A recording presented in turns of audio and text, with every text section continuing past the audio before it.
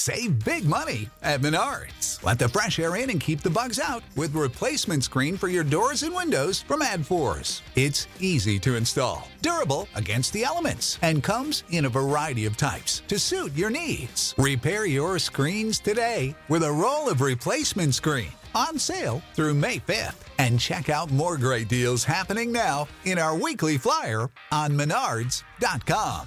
Save big money at Menards. When you need mealtime inspiration, it's worth shopping Kroger, where you'll find over 30,000 mouth-watering choices that excite your inner foodie. And no matter what tasty choice you make, you'll enjoy our everyday low prices, plus extra ways to save, like digital coupons worth over $600 each week. You can also save up to $1 off per gallon at the pump with fuel points. More savings and more inspiring flavors make shopping Kroger worth it every time. Kroger, fresh for everyone. Fuel restrictions apply. Hey everybody, this is Spotcast, and welcome to episode 4. Once again, I'm joined by 5. Either. Yeah, I was like we're going to get a note about that one for sure. I'd like to step in with a correction here, please. Okay. This is episode 5. Real-time follow-up, ladies and gentlemen. It's episode 5. All right, one more time. How did that sound, though? Hey everybody, welcome to this Spotcast.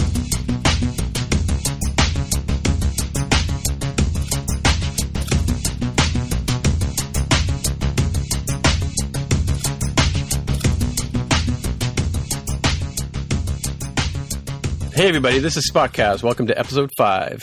My name is Tim Mitra and I'm in Toronto, Ontario, and I'm joined once again by Jaime Lopez in Seattle, Washington. How's it going? Hey, we have a special treat today. We got our fact checker, Jonathan Kuline, joining us from Mississauga, Ontario. It's a pleasure to be here with you, gentlemen. Alrighty then. Welcome aboard. Okay. Yeah. So traditionally, well, we actually do have an Ask Spotcast, you know, but should we do the fact check before the Ask Spotcast? What do you think, Jaime? I actually don't know because we don't have fact checking on the other show, so I think we can put it wherever we want. And we can, all right. Well, let's do the Ask Spotcast. You want to go search for that one? Give me a moment. I know what it is. That's why I'm not looking for it. It's got to sound genuine. Okay, so we have some listener feedback on hashtag Ask Spotcast. Ooh, that is really hard to say with a hard K. So we have some listener feedback on Twitter at hashtag Ask Spotcast. In this case, this comes from at @LeModisFaux, and the statement is, or the question rather, is: if Star Trek Discovery is supposed to take place 10 years before the original series, where are all the women on the bridge with Kirk et al.? That's a good question. Right. The makeup of the crew is a little bit different for, well, I guess in this episode we'll see Discovery, and in the prior 2 episodes we saw the Senjo. Yeah, it definitely feels a little different, I think, than when you watch the 1960s TOS stuff. Yeah, I mean, there's a whole lot of continuity stuff I find with anything like this. Like, because my point is, first of all, the Enterprise or the ship shouldn't be so dark based on what, you know, how bright it is on the original series, and they're wearing very plain uniforms on the original series, and here they've got all the sort of fancy, you know, insignia and things, and form-fitting outfits and that kind of stuff. And yeah, it's like they're, I mean, it's very 2017 in terms of the mix of cast between aliens and males and females, right? But it is odd that all of a sudden we go from, I mean, if you think about it in context, it's kind of like going back in time and doing like a first, second, and third movie before showing the actual 4th one, you know, which was done in 1977, if you know what I'm saying. So it's kind of odd to sort of kind of shoehorn this in, but it doesn't fit with the. So do we have to redo the original series to make it politically correct? I don't know. What do you think? It's so funny because it was very progressive for its time, but time has moved on and it's not quite as progressive as it once was, even though it's still inspirational for what it tried to do. Well, I mean, though, if you look at the first episode, the first couple of episodes, I'm thinking of Kirk and Spock, not so much the Cage or the original pilot. Well, even the original pilot had a female number 1, right? But the Uhura and Yeoman Rand are on the bridge, like right in the first episode, right? So, or at least I think they are. Maybe, do we have a fact checker handy? I don't have that information right at my fingertips, but I will definitely get that in the notes for the next episode. All right. Okay. Anywho. All right. So yeah, I mean, that was my point. It's like, you're right. I think she's right that there isn't a lot of, there isn't a large mix of males and females as there are. I mean, like here we got the Shenzhou, which has, you know, a female captain and a female first officer, right? And then we slip right into the 1960s, you know, mini-skirted. You got to look at the bright side, Tim. The miniskirt makes a comeback. That's fashion forward. The miniskirt making a comeback? What do you mean? Like now? Well, no, 10 years in their future, all of a sudden the uniforms get much more hip. Right. Sure. Okay. Okay.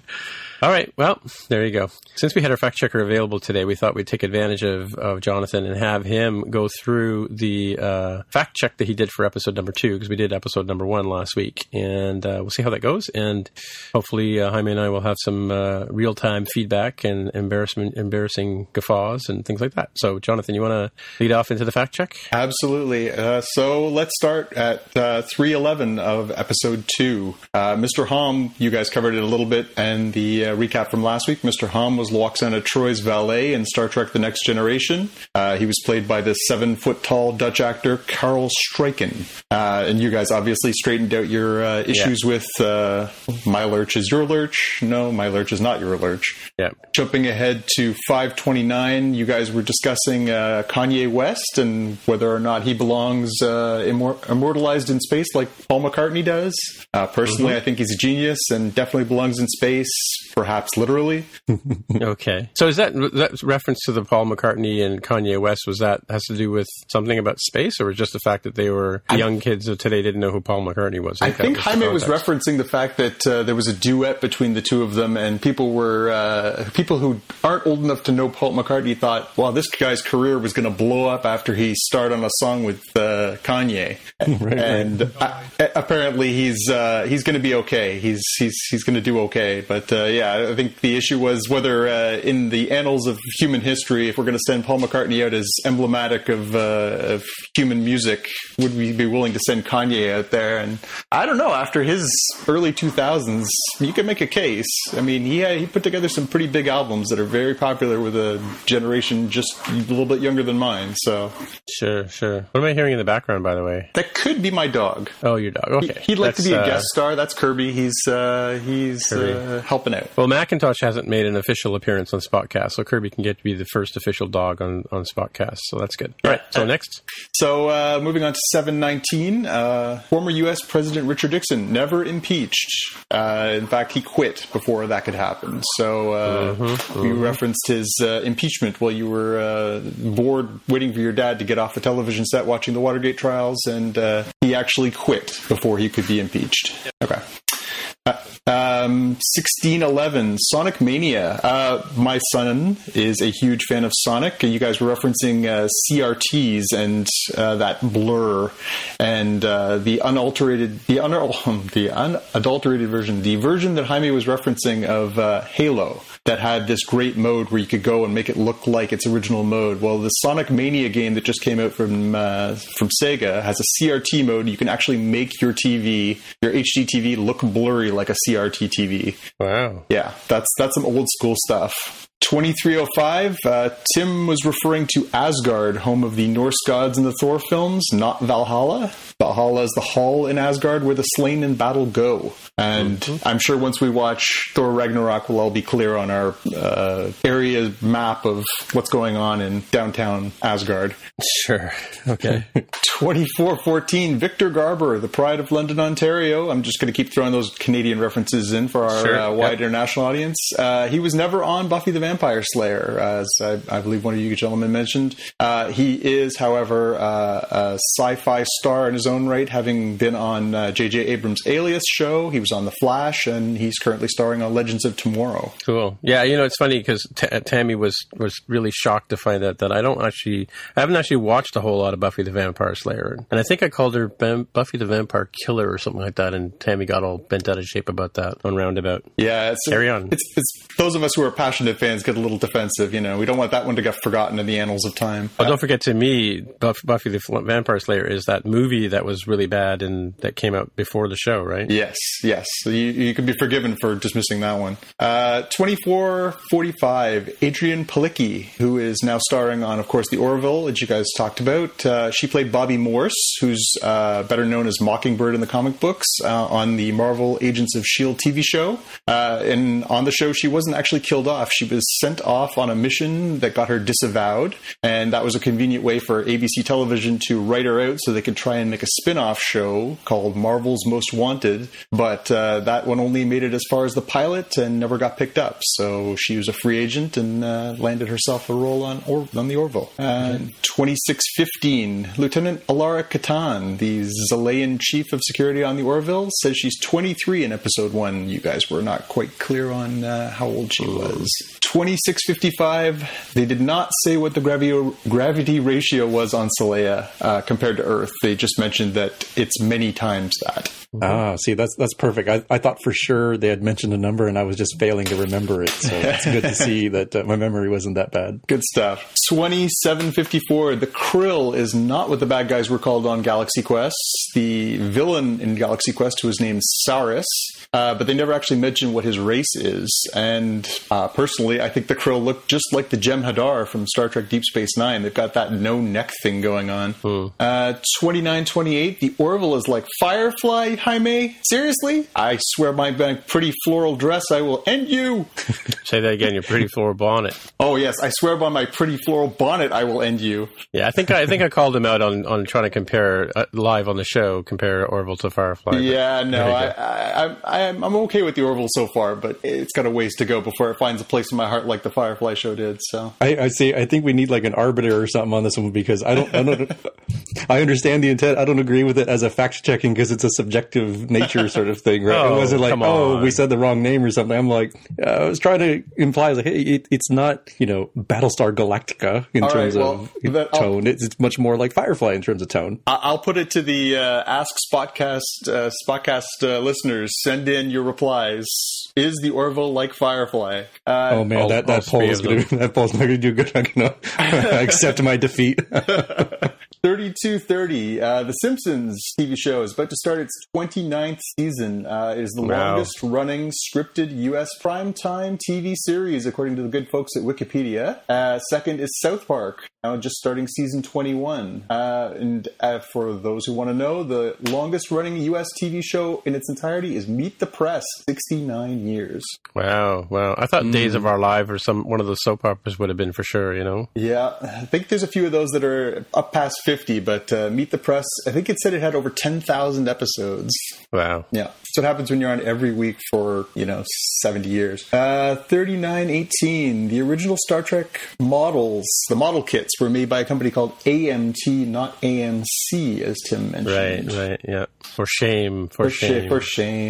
4154, City TV is airing the Orville in Canada, and you can view it on Rogers On Demand, or you can view it via their mobile app, which is excellent. Means I can watch it on my iPad. 4415, Colin Trevorrow, director of Jurassic World, was originally slated to helm Star Trek Episode 9. 4433, rumors are that Lucasfilm got cold feet on Trevorrow after his most recent film, The Book of Henry, tanked this summer. And The Book of what? The Book of Henry. Did you hear about it? Exactly. That's perfect, Tim. That response was spot on. There's evidence. I think it scored something around 22 on Rotten Tomatoes, and if anybody's interested on that, there's an excellent Fat Man on Batman, Kevin Smith's and Mark Bernardin's podcast where they talk about why they would fire somebody of his stature this far into the process, and it sounds like it came down to he made one movie that just went straight down the toilet, and that was enough for them. So cool, yeah. And finally, 5032, the quote guy who does Rebels, as Tim mentioned, who appeared at WWDC, I think you mentioned, was Dave Filoni, of course, who was one of the creators and guides for Star Wars Clone Wars. I'm correct, my corrections. See, we need a fact check on you now. And of course, he is now working on Star Wars Rebels, which is just about to start its fourth final season. Sure. And that is all your corrections for episode 2 of Spotcast. Alrighty then.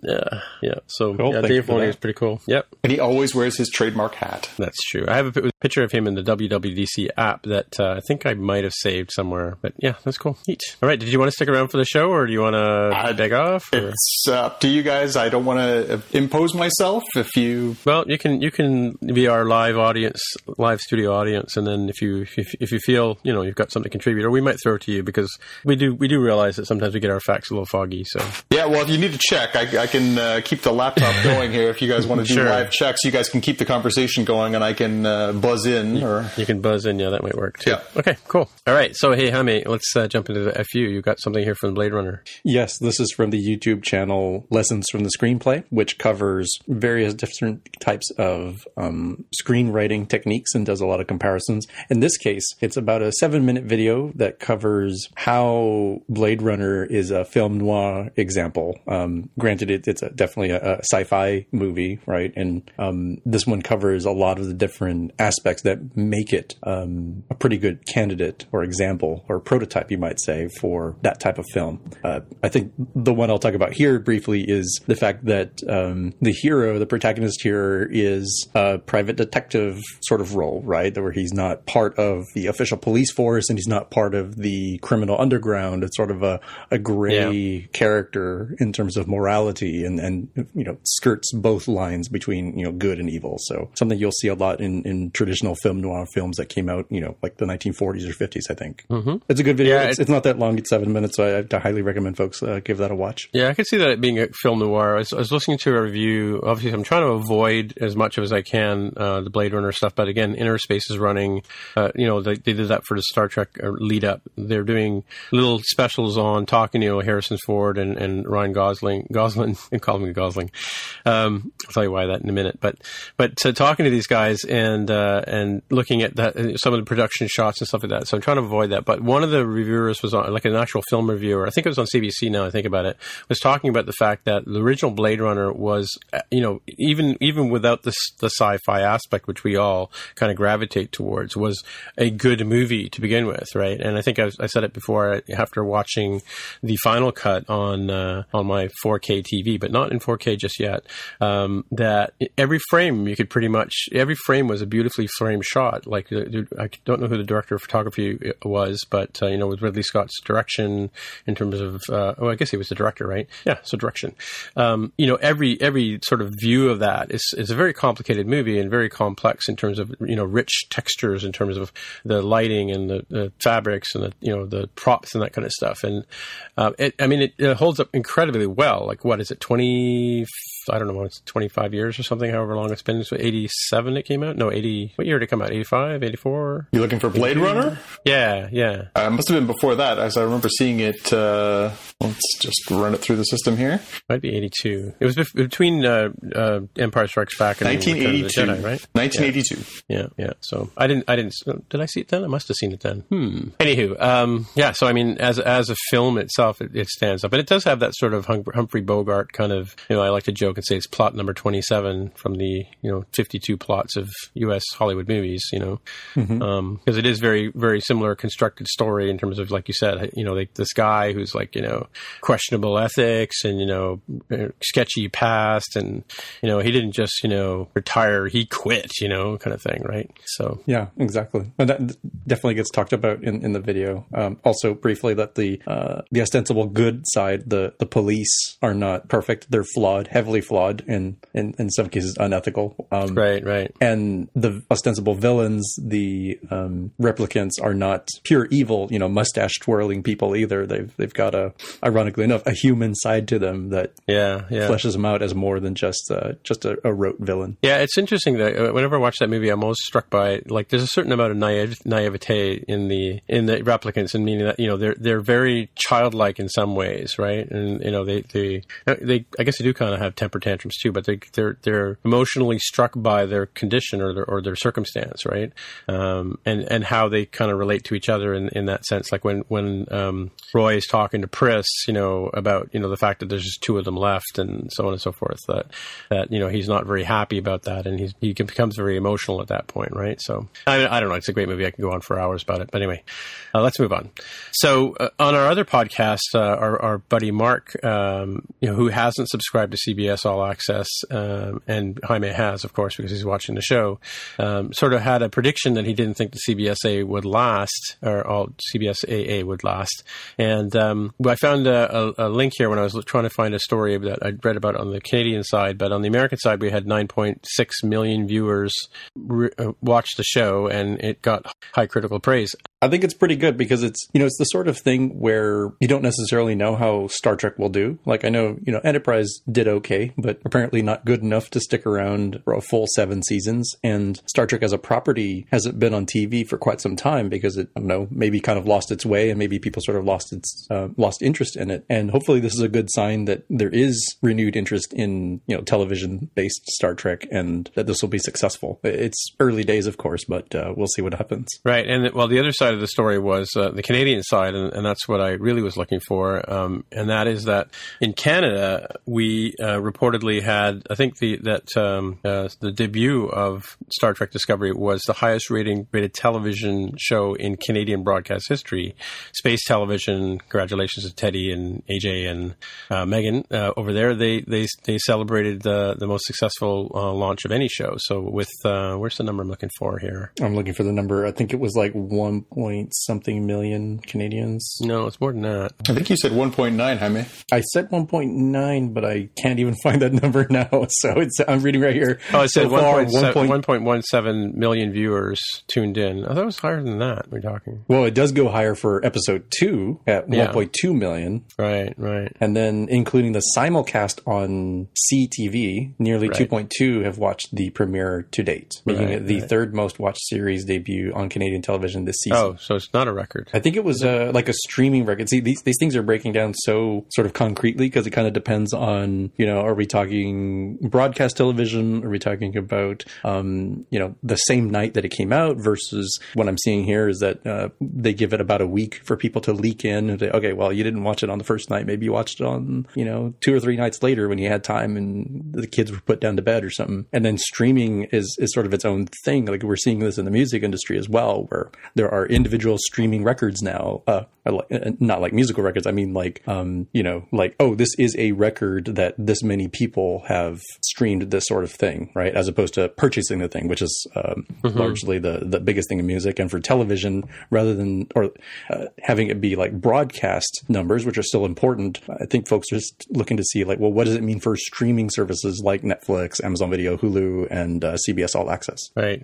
Can I jump in? Yeah. I think the most interesting thing about the way CBS is doing the All Access is they've launched it with, sort of the regular lineup, and then this is their big move doing Star Trek Discovery. But they're in this excellent spot, too, where by going to this direct service, they get into Netflix territory where they don't have to give you the numbers, and they haven't. So far, they haven't shared any of their subscriber numbers, they haven't shared any of their download numbers, they haven't shared any of their usability numbers for Star Trek, and they don't have to. So just like Netflix, they can decide whether they're hitting the numbers that they want, and they don't have to go through the Nielsen ratings, they don't have to go through the scrutiny that other shows have to go through to get to this place. Even popular genre shows like Walking Dead and Game of Thrones still get rated. So this is kind of a neat little end round that CBS has kind of pulled, that they get to put this show out there, and we get the Canadian numbers because it's on Canadian cable, but they kind of control the message a little bit. So the message they put out is, well, we have a 200% year-over-year increase in downloads for All Access, but that could be anything. They could have gotten 5 last year and gotten 10 this year, or 20. But they've really got the ability to sort of protect this show, shelter it a little bit if they want to. Yeah, I think that's a really good viewpoint. I think sort of related to that is the fact that they can have more creative freedom rather than what does Procter & Gamble think of this? Are they going to pull their ads because we showed something that was very controversial, right? They can decide to pull it themselves if they want to, if they feel uncomfortable as a company, but they won't be, creatively pressured by outside forces. Now, the question, I guess, remains, because CBS obviously is tied to a public television network, the All Access entity that is, will they start pushing boundaries on Star Trek the way that some of the Netflix shows have been able to do by taking things like the Marvel characters and pushing them into darker and more adult scenarios? Will they have an appetite to do that with Discovery, where they can explore things that maybe Star Trek wasn't able to do before? Yeah, Sure. that certainly seems like a possibility. Similar, I think, to, I want to say it was Miramax that was owned by Disney at the time. And, the Disney branding for distribution got put on, family-friendly things. And then the, sex and violence type stuff was tossed under the Miramax distribution brand. So they sort of played both sides. That's where you get Clerks and Pulp Fiction and some of those things that you can do off to the side, right? Mm-hmm. Sure, yeah, take a chance on them. By the way, I found the article that on. It was linked to the Space Channel Twitter account, which is @SpaceChannel, and it basically says Star Trek Discovery sets an audience record in Canada. So the numbers were 1.17 million viewers tuned into the premiere episode on Space TV. The record was quickly broken by episode 2, and where it grew 5% to 1.2 million, and then on CTV they had 2.2 million viewers have watched the premiere episode to date. So adding all those up, I think, makes a significant number. And just we were talking before the show about, in terms of frame of reference, I mean, those numbers may not sound great or large to Americans, but when you consider there's only 34 million of us Canadians up here, it does add up to quite a large percentage, right? Yeah, I went with the 30 million while you were stating the numbers, and that comes up to about 3.9% of all Canadians watch that. So that's not a drop in the bucket. That's actually quite a few people who decided to all do the same thing. Sure, yeah. Well, it's cold up here. We got nothing else to do except play hockey. Nice. All right. Okay. You got to have hockey in the show. All right. So anyway, let's get to the main part of the show here. So we had our, this is episode number 3, Context is for Kings. And so, yeah, just here's the warning for you. If you haven't watched episode number 3 or episode number 2 or episode number 1, and if you haven't watched any of the Orville stuff, this is your spoiler warning. Turn off the TV right now. Or no, sorry. Turn off the podcast right now if you don't want to be spoiled. So I made some notes here that we can talk about. So my first gut instinct of this episode was, you know how they have the Alien versus Predator franchise? This was Alien versus the USS Glenn. Yeah, I definitely can see that with a little bit of Event Horizon tossed in. Right, You've seen that movie, yeah. Which had a disappointing end. Don't ever get me started on that one. Anyway. Yeah, it was sort of that whole sort of what the hell happened here kind of thing, right? Mm-hmm. Yeah. So anyway, we met some new characters. We met Laundry, who is the chief of security, and another female, by the way, just for those of you keeping count. And an Indian one at that. Yep. Well, you can go there.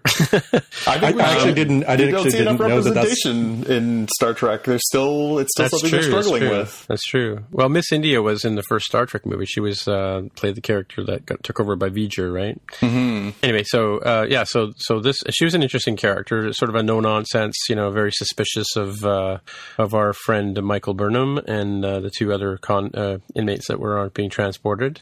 Again, this is plot number 22, where you've got a character that you want to have on your ship, so you hijack the transport that's going to take her from one place to another, or maybe you arrange to have her put on the transport so that you can then hijack the transport and have her end up on your ship, which seems to be the ulterior motive of our newly met Captain Gabriel Lorca, who we'll talk about a bit more. He's played by Jason Isaacs and seems to be a bit of a scoundrel, I would think is probably a safe way to say it. I don't think you could choose a better actor to play a scoundrel. I think after his bona fides in the Harry Potter universe, boy, he was somebody who wanted to beat house elves and murder children. That's true. That's true. Yeah, he was actually in a very short-lived show. I think it was called The Hole or something like that. It was really good. It was about him. He was in sort of in the same neighborhood that that other show was.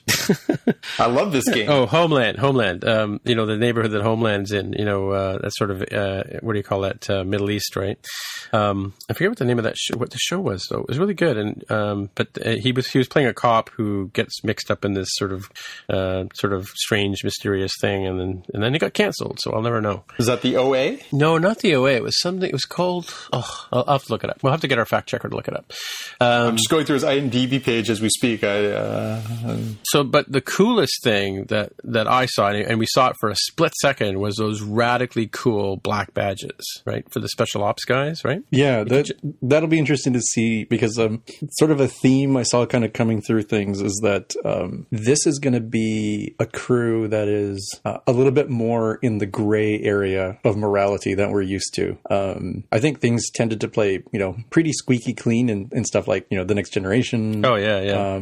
Kirk and company were pretty much, they did go rogue a little bit, but it was always for good intentions. And I think Deep Space Nine and to some parts Enterprise went a little bit deeper into the, are we doing this? Are we doing the wrong things, but for the right reasons? And this is going much deeper than that. It's like, wow, like this feels like you could have had it be like a Section 31 kind of show where they're the people who do all the dirty work behind the scenes that nobody ever knows about, but it keeps the Federation safe, sort of thing. So I think it'll be interesting to see what ends up happening here. Right. Now, in the setup in the cafeteria, where seems that Security Chief Laundrie and her two other guards kind of let the inmates have a bit of a skirmish, and in the turbo lift shortly afterwards, Laundrie asks Michael Burnham about studying martial arts, and she mentions Susmahana, which I'd never heard of before, which is some sort of Vulcan thing. But apparently the Vulcan martial art is something else. I looked it up earlier, but didn't think I linked it here. But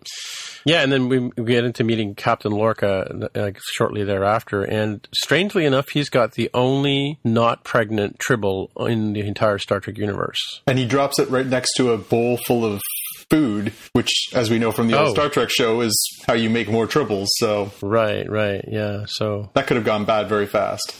Yeah, but it was another one of those. It was an audio clue I mentioned in the show last week, or I think on the first episode, they had one of the klaxon noises coming from the computers that was lifted right out of the original series. And again, walking into this room, this darkened room where you meet Captain Lorca, immediately I hear the Tribble sound, and my brain just goes, "Oh, Tribble!" Like without even like I'm looking around the room now to see where the Tribble is, and thinking to myself, can't possibly be any Tribbles in this ship because they'd be all over the place, right? Yeah, if they wanted to end the Klingon war right away, they just beam a couple of those suckers over to their ship, and that would settle things pretty fast. Well, isn't that what they they do that in the Trouble with Tribble episode, right? So, they hadn't learned that. That was 10 years to come. They hadn't learned that lesson yet. Right. That was Kirk's craftiness, right? Yeah, that's right. Yeah. So let's talk about Captain Lorca for a minute. What do you guys think of him? I mean, I think he's very interesting because it seems like he has the best intentions, but I could see that he's willing to push things further than, might be normally treated as an ethical way to do things, right? Like it starts out sort of innocently enough in like, okay, well, he's somehow manipulated events so that he can get Michael Burnham onto the ship, and he's going to make her part of the crew, at least for some period of time, and get her expertise. But then it kind of becomes a little bit more obvious towards the end of the episode, when he makes the line that becomes the title for the episode, that universal law is for lackeys, context is for kings. Right. I think says a lot about his personality, right? That like, okay, following things like, I think in this time period, they don't have the Prime Directive, but something like that sort of universal rule is something that was adhered to as closely as possible in a lot of the other Star Trek series of like, you don't violate this thing knowingly unless you have some sort of other really good reason. And even then you feel terrible about it. Here, I think he's much more open to like, hey, the context is for kings, right? It's the sort of thing of like, you gotta break a few eggs to make an omelet sort of thing. Like, right, no crying over spilled milk, that sort of attitude of like, I'm going to find my way to success here. And success in his mind means winning this war against the Klingons, whatever it takes to do that. That's an interesting point, though, you mentioned about the no Prime Directive. Do you think there is no Prime Directive? I mean, Captain, what's her name? Sorry, what's Michelle Yeoh's captain name again? Philippa Georgiou, yeah. So Captain Georgiou seems to have a very clear idea what Star Trek does and doesn't do. I mean, or sorry, not Star Trek does, what the Federation does and doesn't do. Like, we don't shoot first kind of thing, right? And it's an interesting, too, from that perspective, in that if you think about the original series was about space exploration. They were out there, looking at, checking out the uncharted space, and that's where the Prime Directive came in, and that if they came across societies that were less advanced than they were not to interfere with them. They were to stay, neutral and even stay hidden in some cases, right? But here, there doesn't seem to be that. I mean, they're doing, biological testing or whatever. That whole transport mechanism that he reveals to Michael Burnham, Captain Lorca, right?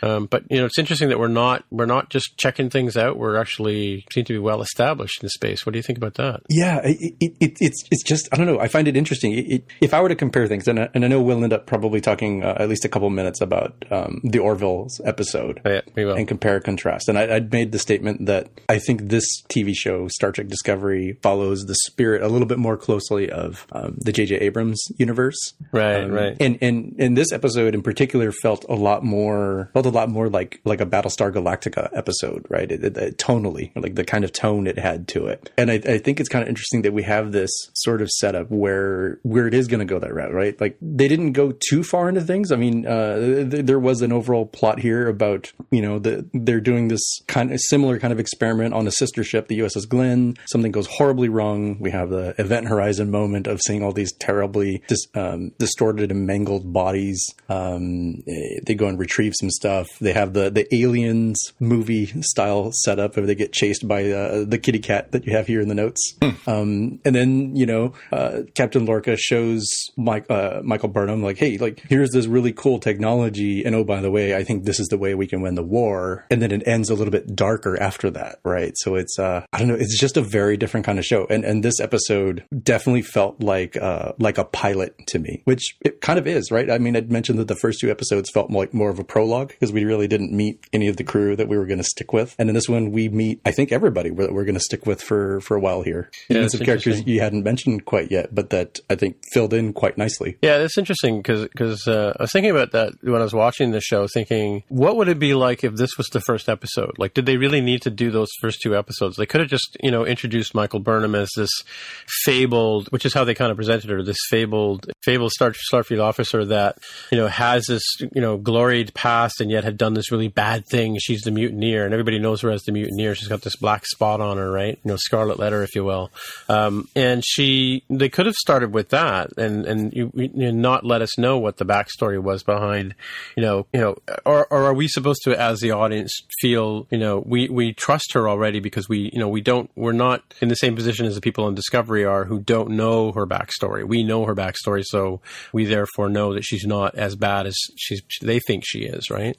I wonder what a different tone that would set if they started with episode 3 instead of the first two. What do you think? Yeah, I think, well, it's kind of weird because I would say I liked this episode. Don't get me wrong. I liked the episode. Oh, yeah. But I didn't like it as much as I liked the other two episodes. Really? But in context of how I think they're trying to script things here, I really like the way they set this up with the first 3 episodes. And I'm going to choose a quote here from Voyager, and it's from Lieutenant Tuvok. Mm-hmm. And I don't remember the context, but at some point he says, without the darkness, how would we recognize the light? Mm-hmm. And in this case, we saw the light, right? We saw what the Senjo was like and how everything was a lot more squeaky clean and things went, terribly wrong.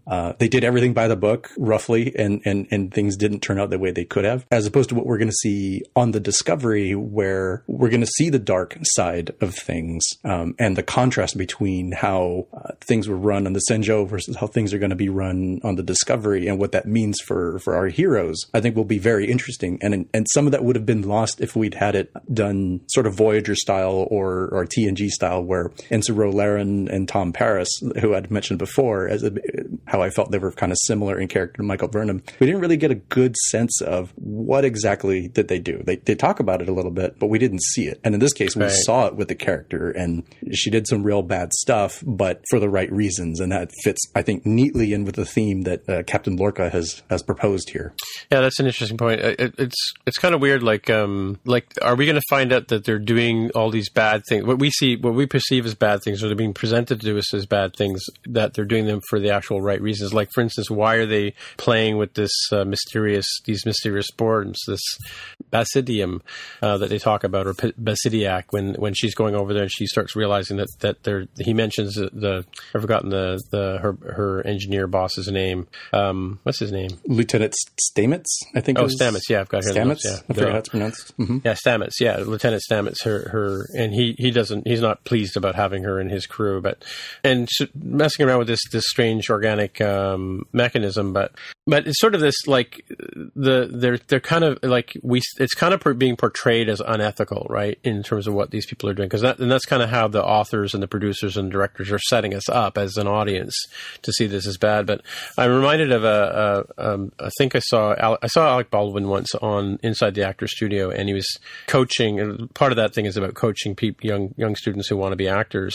And the question came up about, how do you play such a bad person, right? And his answer was, you play a bad person. You got to remember that the bad person doesn't know he's bad, right? The bad person, the evildoer, doesn't know that what he's doing is evil. He's doing what he thinks is the right thing to do at that moment in time, right? So it's kind of like, they're playing with this, dangerous stuff, and they've got all these, secret codes and stuff like that, and they've got this strange creature, and at the end of it, spoiler for people who haven't watched the show, Captain Lorca, has the kitty cat transported onto the ship and then stored in a secure vault. But why, right? And we're left with a question, questioning ourselves, or meant to question Captain Lorca's motives in this sense, right? Some like you said, sometimes people seem to be doing the wrong things, but they're doing it for the right reasons, right? Yeah, and I think this takes us to more of a writing style that, and a setup that's kind of like The Sopranos or Breaking Bad, where the protagonists that we're rooting for, like, they're the bad guys, right? Like, they're not criminals, they're not good people. Yeah. Granted, in this case, the crew of the Discovery aren't, straight up bad guys like drug dealers and mob bosses, but they're definitely not distinctly good guys either, even though they're fighting for what we would call the correct side, right? The Federation side. Well, it's like, Tony Soprano doesn't see himself as a bad guy. He sees himself as a businessman, right? Who's willing to do anything for profit. If you think about it, you could skew it any way you want. What the things he does, and he has all the stress and struggles of a person who's running a large company, right? In fact, it has a therapist for it, the whole bit, right? Right. But actually, we should talk about this at another interesting point too, and it all sort of ties into. It seems like everybody on the ship is bad, except for two characters I can point out. One is her somewhat autistic roommate, which I've forgotten her name, and that would be Sylvia Tilly, who's a Starfleet cadet. Yeah. Right, and she's all gung ho and apparently so on the spectrum that I guess that people can't live with her.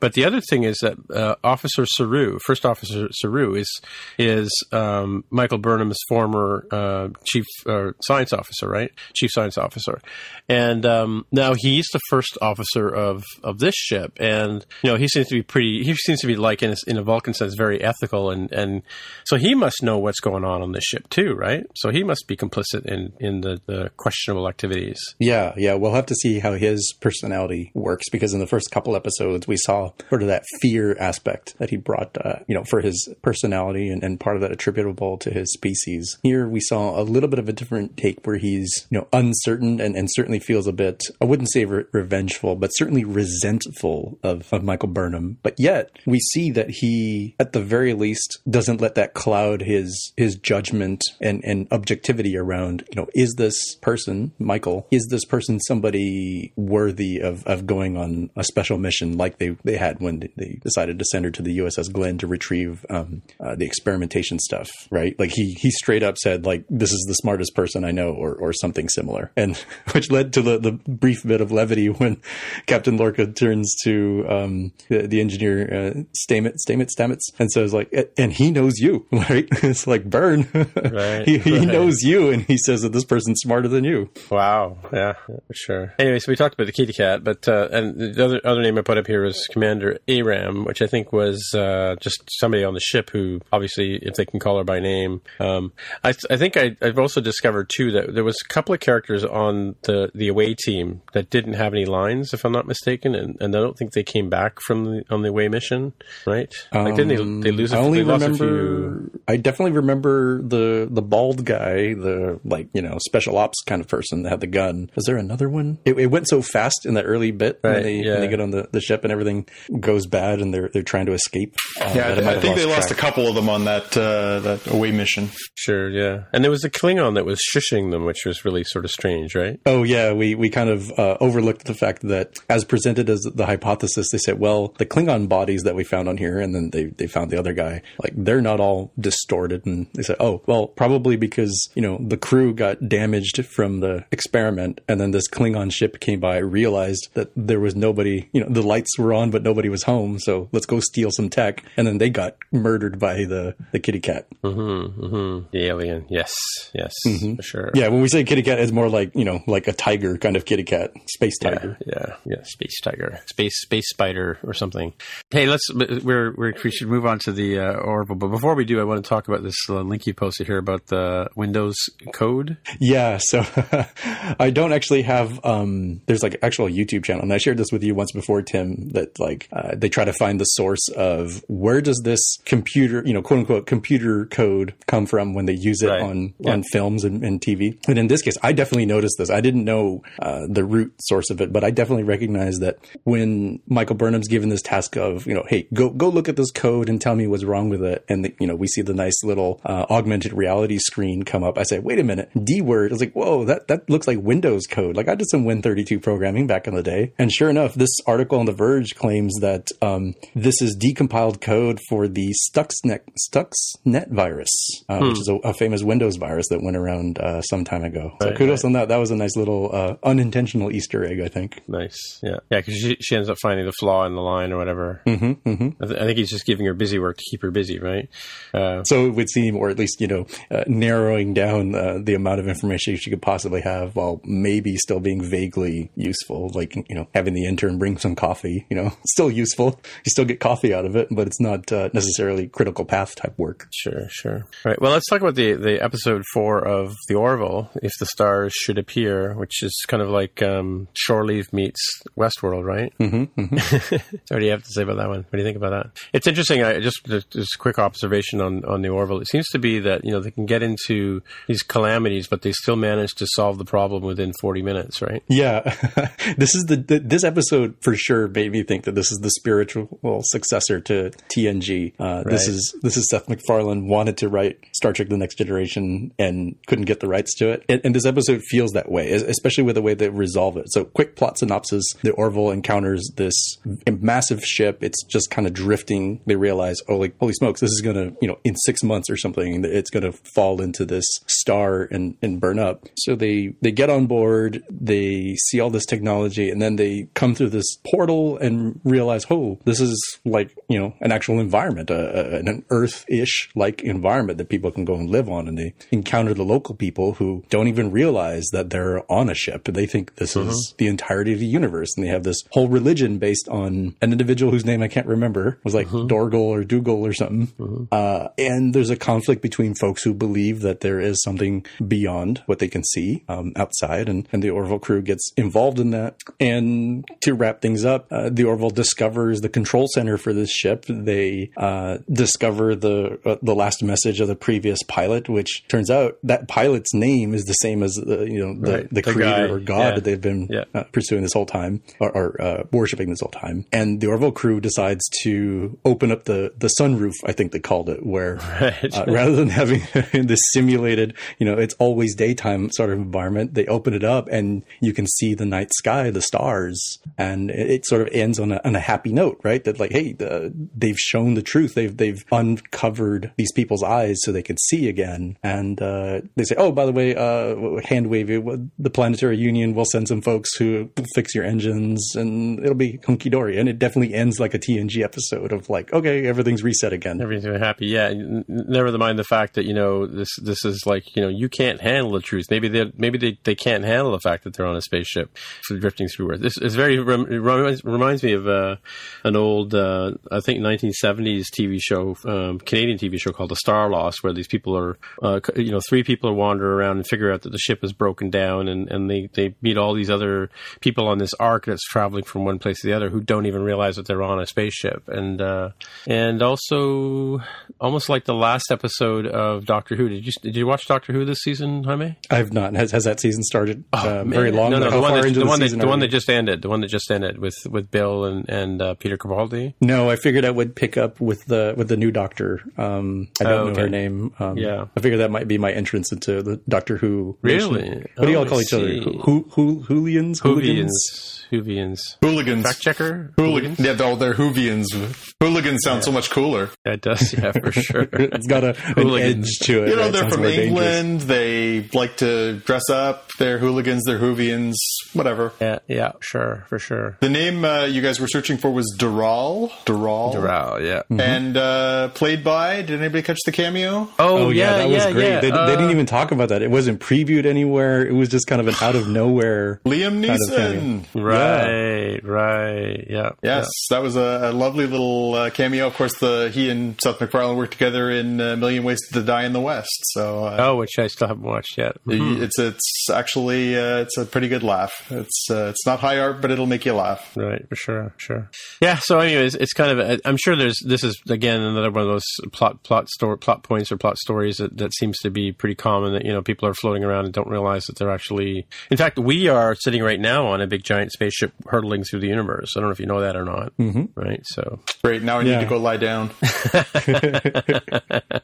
They did leave us with a few things that I think might come up through the later part of the seasons. One was the sort of marital strife between Bortus and his husband. They're feeling a little bit of tension. So I think we might see some more in the future about the work-life balance sort of thing, work and family. We saw some hints that holy smokes, we just said her name. What was her name? The security officer, Kanara? Yeah, her. Alara. Thank you. That she has some sort of crush on the captain, which it'll be interesting to see how that plays out. And the way that they sort of came heroically for the XO, which happens to be the captain's ex-wife, they've dropped several hints throughout the series so far that they might have a will they, won't they sort of thing about resolving their problems and getting back together. So I feel like those are some of the plot lines or threads that might be woven into episodes coming up. Really interesting, yeah. Mm-hmm. And it's definitely worth a watch for at least some of the moments that the android Isaac has. He's got some really good lines in there. Definitely some Lieutenant Commander Data kind of lines that I found appealing. Especially when they were discussing the human male anatomy. That seemed to be an issue of fascination for the Isaac character this week. An excuse for Seth MacFarlane to write penis jokes. Right. Yeah. And just, I think I mentioned it before, but the sort of, I cue into the audio cues, and I found the music in this episode very reminiscent of the original series in some ways. Like some of they almost had the actual melody lines. They came very close, and then they kind of turned away at the last second to save themselves from getting sued. But there was definitely some tones in this episode of the Orville that made it reminded me of the kind of things you would hear on the original series of Star Trek. That is. Yeah, definitely. Mm-hmm. Yeah. So before we wrap it up, we should sort of mention that Jonathan and I are going to go see Blade Runner tomorrow night, less than 12 hours from now, or 24 hours from now. And we're looking forward to that. So something I never thought I'd be able to say in my lifetime. We're going to see the sequel to Blade Runner. The sequel to Blade Runner, yeah. It's only been 35 years. I mean, really, why so soon? Right. So I was watching Graham Norton show the other day, and they had a clip of Harrison Ford and Ryan Gosling on the show, and And it starts off pretty funny because Harrison Ford sort of can't remember what Ryan's name is because it's Ryan. What's your name? Ryan. And then he starts calling Ryan Gosling at one point, which is why now I'm stuck in my head Ryan Gosling. But anyway, that's so Harrison Ford likes the script and he likes the actual final version of the movie, which I think is, notwithstanding the 94% Rotten Tomatoes, which is apparently pretty high, if I'm not mistaken. Yeah. So, and a lot of people that have seen it have been saying it's really, really good, which is why I'm kind of putting my fingers in my ears and going, la, la, la, la, la, la. I don't want to know. Don't tell me. So, but of course we'll know soon enough. Can we have Denis Villeneuve do the next Aliens film too, please? Well, you think? Because if he can go in and work with our esteemed Blade Runner and Aliens creator to maybe do a little polish on that, because that last one was not. That could use some help. I haven't seen that one yet. Yeah, you have really. I think we just saw it on the Star Trek episode this week. Okay. Yeah, I haven't seen Covenant either, but apparently I don't need to anymore. Yeah. Right. You've seen it. It's fine. Right. Okay. Good to know. All right. Yeah, Tim, while you're trying to go la la la and avoid things for the last few days here, avoid the American trailer, I think, that just came out. People have been saying that it looks like it essentially spoils the whole movie. So man. You see the word movie trailer anywhere online, just avoid it like the plague. Skip it. Well, I've only got, like I said, it's 10 o'clock now as we record. We'll be seeing it tomorrow at 7, so 7:30. Woohoo! All right. So, hey, let's wrap it up. So, hey, Jaime, if people want to get a hold of you on the interwebs, where would they look? Best places on Twitter. I'm at Dev with a hair. Right. And Jonathan, if people want to get a hold of you, where would they look? I am at JPK News. All right.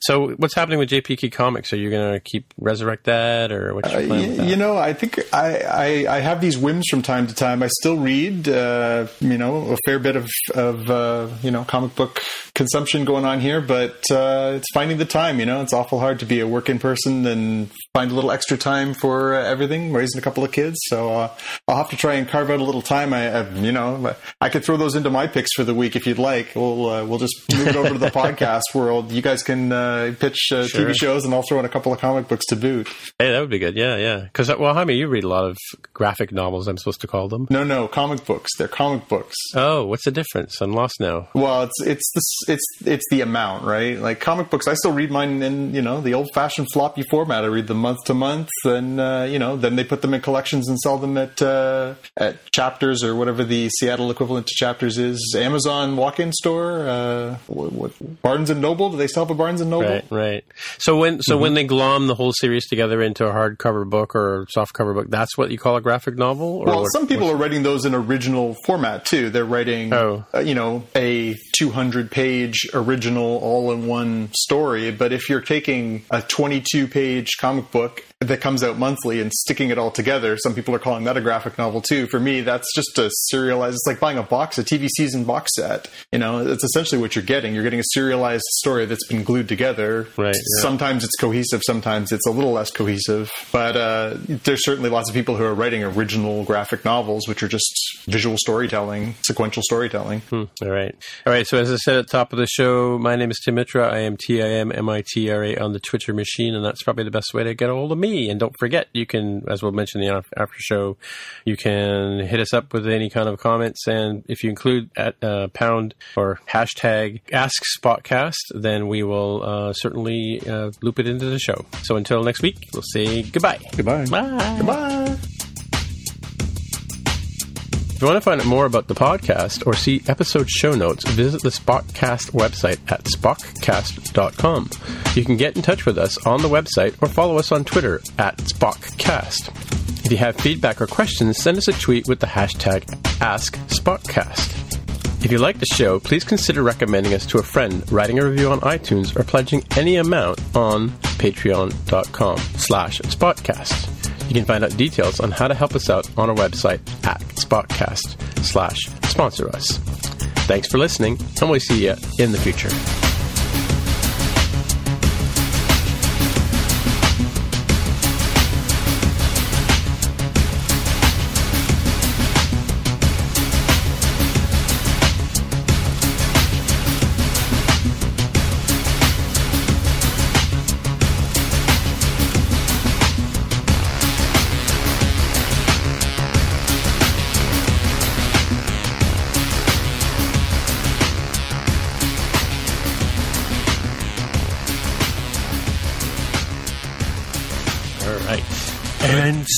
Can I do my corrections now? I've got corrections on your episode as we go. Do the live corrections? Yeah, why not? Go ahead. You have 4 minutes. Okay. Well, I think I might have your TV show for Mr. Isaacs. Was it called Alive? No. What? Oh, maybe. Well, Case maybe. History? Case History? No, that's not it. What year was it? Nope, that's not the one. It was. I think it was like The Hole or something like that. Actually, where's my IMDb? Where's my IMDb? I've got it up here. I'm going through. Oh, Awake. How about Awake? No. That one says he's living 2 lives. Is that the one you were talking about? No. The police officer living 2 alternate parallel lives? that was a good show too. I did watch that for a while, but I don't know how long that was. 2 dreams, 1 reality. It says. I must admit, I've got some gaps in my Jason Isaacs. You know what? That was another good movie. That was another good TV show. I think it was only on for a short time. They canceled it right away. Like, not right away, but they canceled it after. I think it's 9 episodes. It says here on IMDb. Yeah, just as it was getting good. No, it was something else. Maybe I think I mentioned before. I mentioned before that there's another actor that I get what's his name? Jason Isaacs. Jason Isaacs. There's another actor I get Jason Isaacs mixed up with, but I don't think in this case I have. Let me just see. Well, will you look that up? I've got a couple other little bits here for you. Yeah. Jaime, you mentioned Battlestar Galactica, and I could not agree more. That's the feel I get from Star Trek Discovery. Nice little Easter egg this week with the new security officer is, of course, Rekha Sharma, who played President Rosalind's aide on Battlestar Galactica. So that's a nice little, for those people who like their sci-fi tied on a nice little bow, that's a nice little bow there. And I found myself watching this week's episode of Discovery thinking, I know that face of the actor who's playing the chief engineer. And I couldn't quite place it until I finally looked up his IMDb. And of course, that's Anthony Rapp, who was in Dazed and Confused. He was Tony in Dazed and Confused. No way. Wow. So, and he was in School Ties. I mean, he's been an actor since the 80s. He was in Adventures in Babysitting. He was in, he was on an episode of The X-Files. He's been all over the place. And, but of course, for me, in my generation, of course, he's Tony from Dazed and Confused. Good to see him. Yeah. Good to see him. By the way, I was so close with the name Hole because the name of the show is Dig. Dig. That was close. Yeah. Pretty much the same thing. I'd call that pretty close. It's on theme. Yeah, it's something to do with he's something to do with archaeology and this mysterious girl. Yeah, you see, like it's 10 episodes and then it was never came back. What? I think I hear Mac. I think he just made his guest appearance. Yeah, because I think Carol's just come home, or La Modeste Fou, as we said at the top of the show. Yeah. All right, folks. Yeah, I have to go switch podcasts. Alrighty. So thanks for joining us. Okay, cool. La Modeste Fou. How does one read that Twitter handle, Tim? Oh, sorry, I was on mute. La Modeste Fou. Yeah, and it's funny, we got the bonus episode. Well, I'll say this again during the show, but we got the bonus episode. Like, it seemed like we got the Sunday and then the Thursday, and then there's been like a drought. There's like, I'm thinking, like, did I miss this episode? Have I missed an episode? Yeah, it kind of throws you off a little bit. Yeah. Oh, I don't have any picks for this week. Neither do you. Well, Jonathan and I are going to go see Blade Runner. I was going to say, how's Blade Runner work for you? Yeah, go for that one. All right. Well, I've already mentioned a couple of times that I'm going, but we'll say it again. Mm-hmm. Yeah, I don't have anything that I expect to see. I'd like to go see Blade Runner, but I probably have to. Yeah. Convince the lady to watch the original on Netflix or something first, and then we'll go see really? it. Yeah, because I guarantee there's like very little chance she's actually seen Blade Runner. Yeah. Let's bring that up again because if I don't remember to say this, that they showed Blade Runner this weekend, but they showed the original Blade Runner, like with the voiceover. See, this is where we need the fact check on this one because there's like 20 different versions. Well, that was the original theatrical release. They call it wasn't the original. There's like at least 7, I think, versions. Yeah. Well, Jonathan can answer that in a minute because he's got the box set. Yeah, I do. I was going to add to your list, Tim. I know you own like every copy of this movie ever made. The one that is not in your collection yet. I saw that the iTunes store for Canada has the 4K version available for the low price of $6.99. What? And you have? But I already own that one. You don't own the 4K version, do you? Well, no, but Jaime can fill you in. Didn't they say if you had it, you would get the 4K version? Oh, did you already own the iTunes version? If you had the iTunes HD. Oh, well, and now all you need is the new Apple TV, and you're all set. You can hook it up to your 4K TV, and it's an all new experience. That's true. All right. Okay. When you need mealtime inspiration, it's worth shopping Kroger, where you'll find over 30,000 mouth-watering choices that excite your inner foodie. And no matter what tasty choice you make, you'll enjoy our everyday low prices, plus extra ways to save, like digital coupons worth over $600 each week. You can also save up to $1 off per gallon at the pump with fuel points. More savings and more inspiring flavors make shopping Kroger worth it every time. Kroger, fresh for everyone. Fuel restrictions apply. When you need mealtime inspiration, it's worth shopping Kroger, where you'll find over 30,000 mouth-watering choices that excite your inner foodie. And no matter what tasty choice you make, you'll enjoy our everyday low prices, plus extra ways to save, like digital coupons worth over $600 each week. You can also save up to $1 off per gallon at the pump with fuel points. More savings and more inspiring flavors make shopping Kroger worth it every time. Kroger, fresh for everyone. Fuel restrictions apply.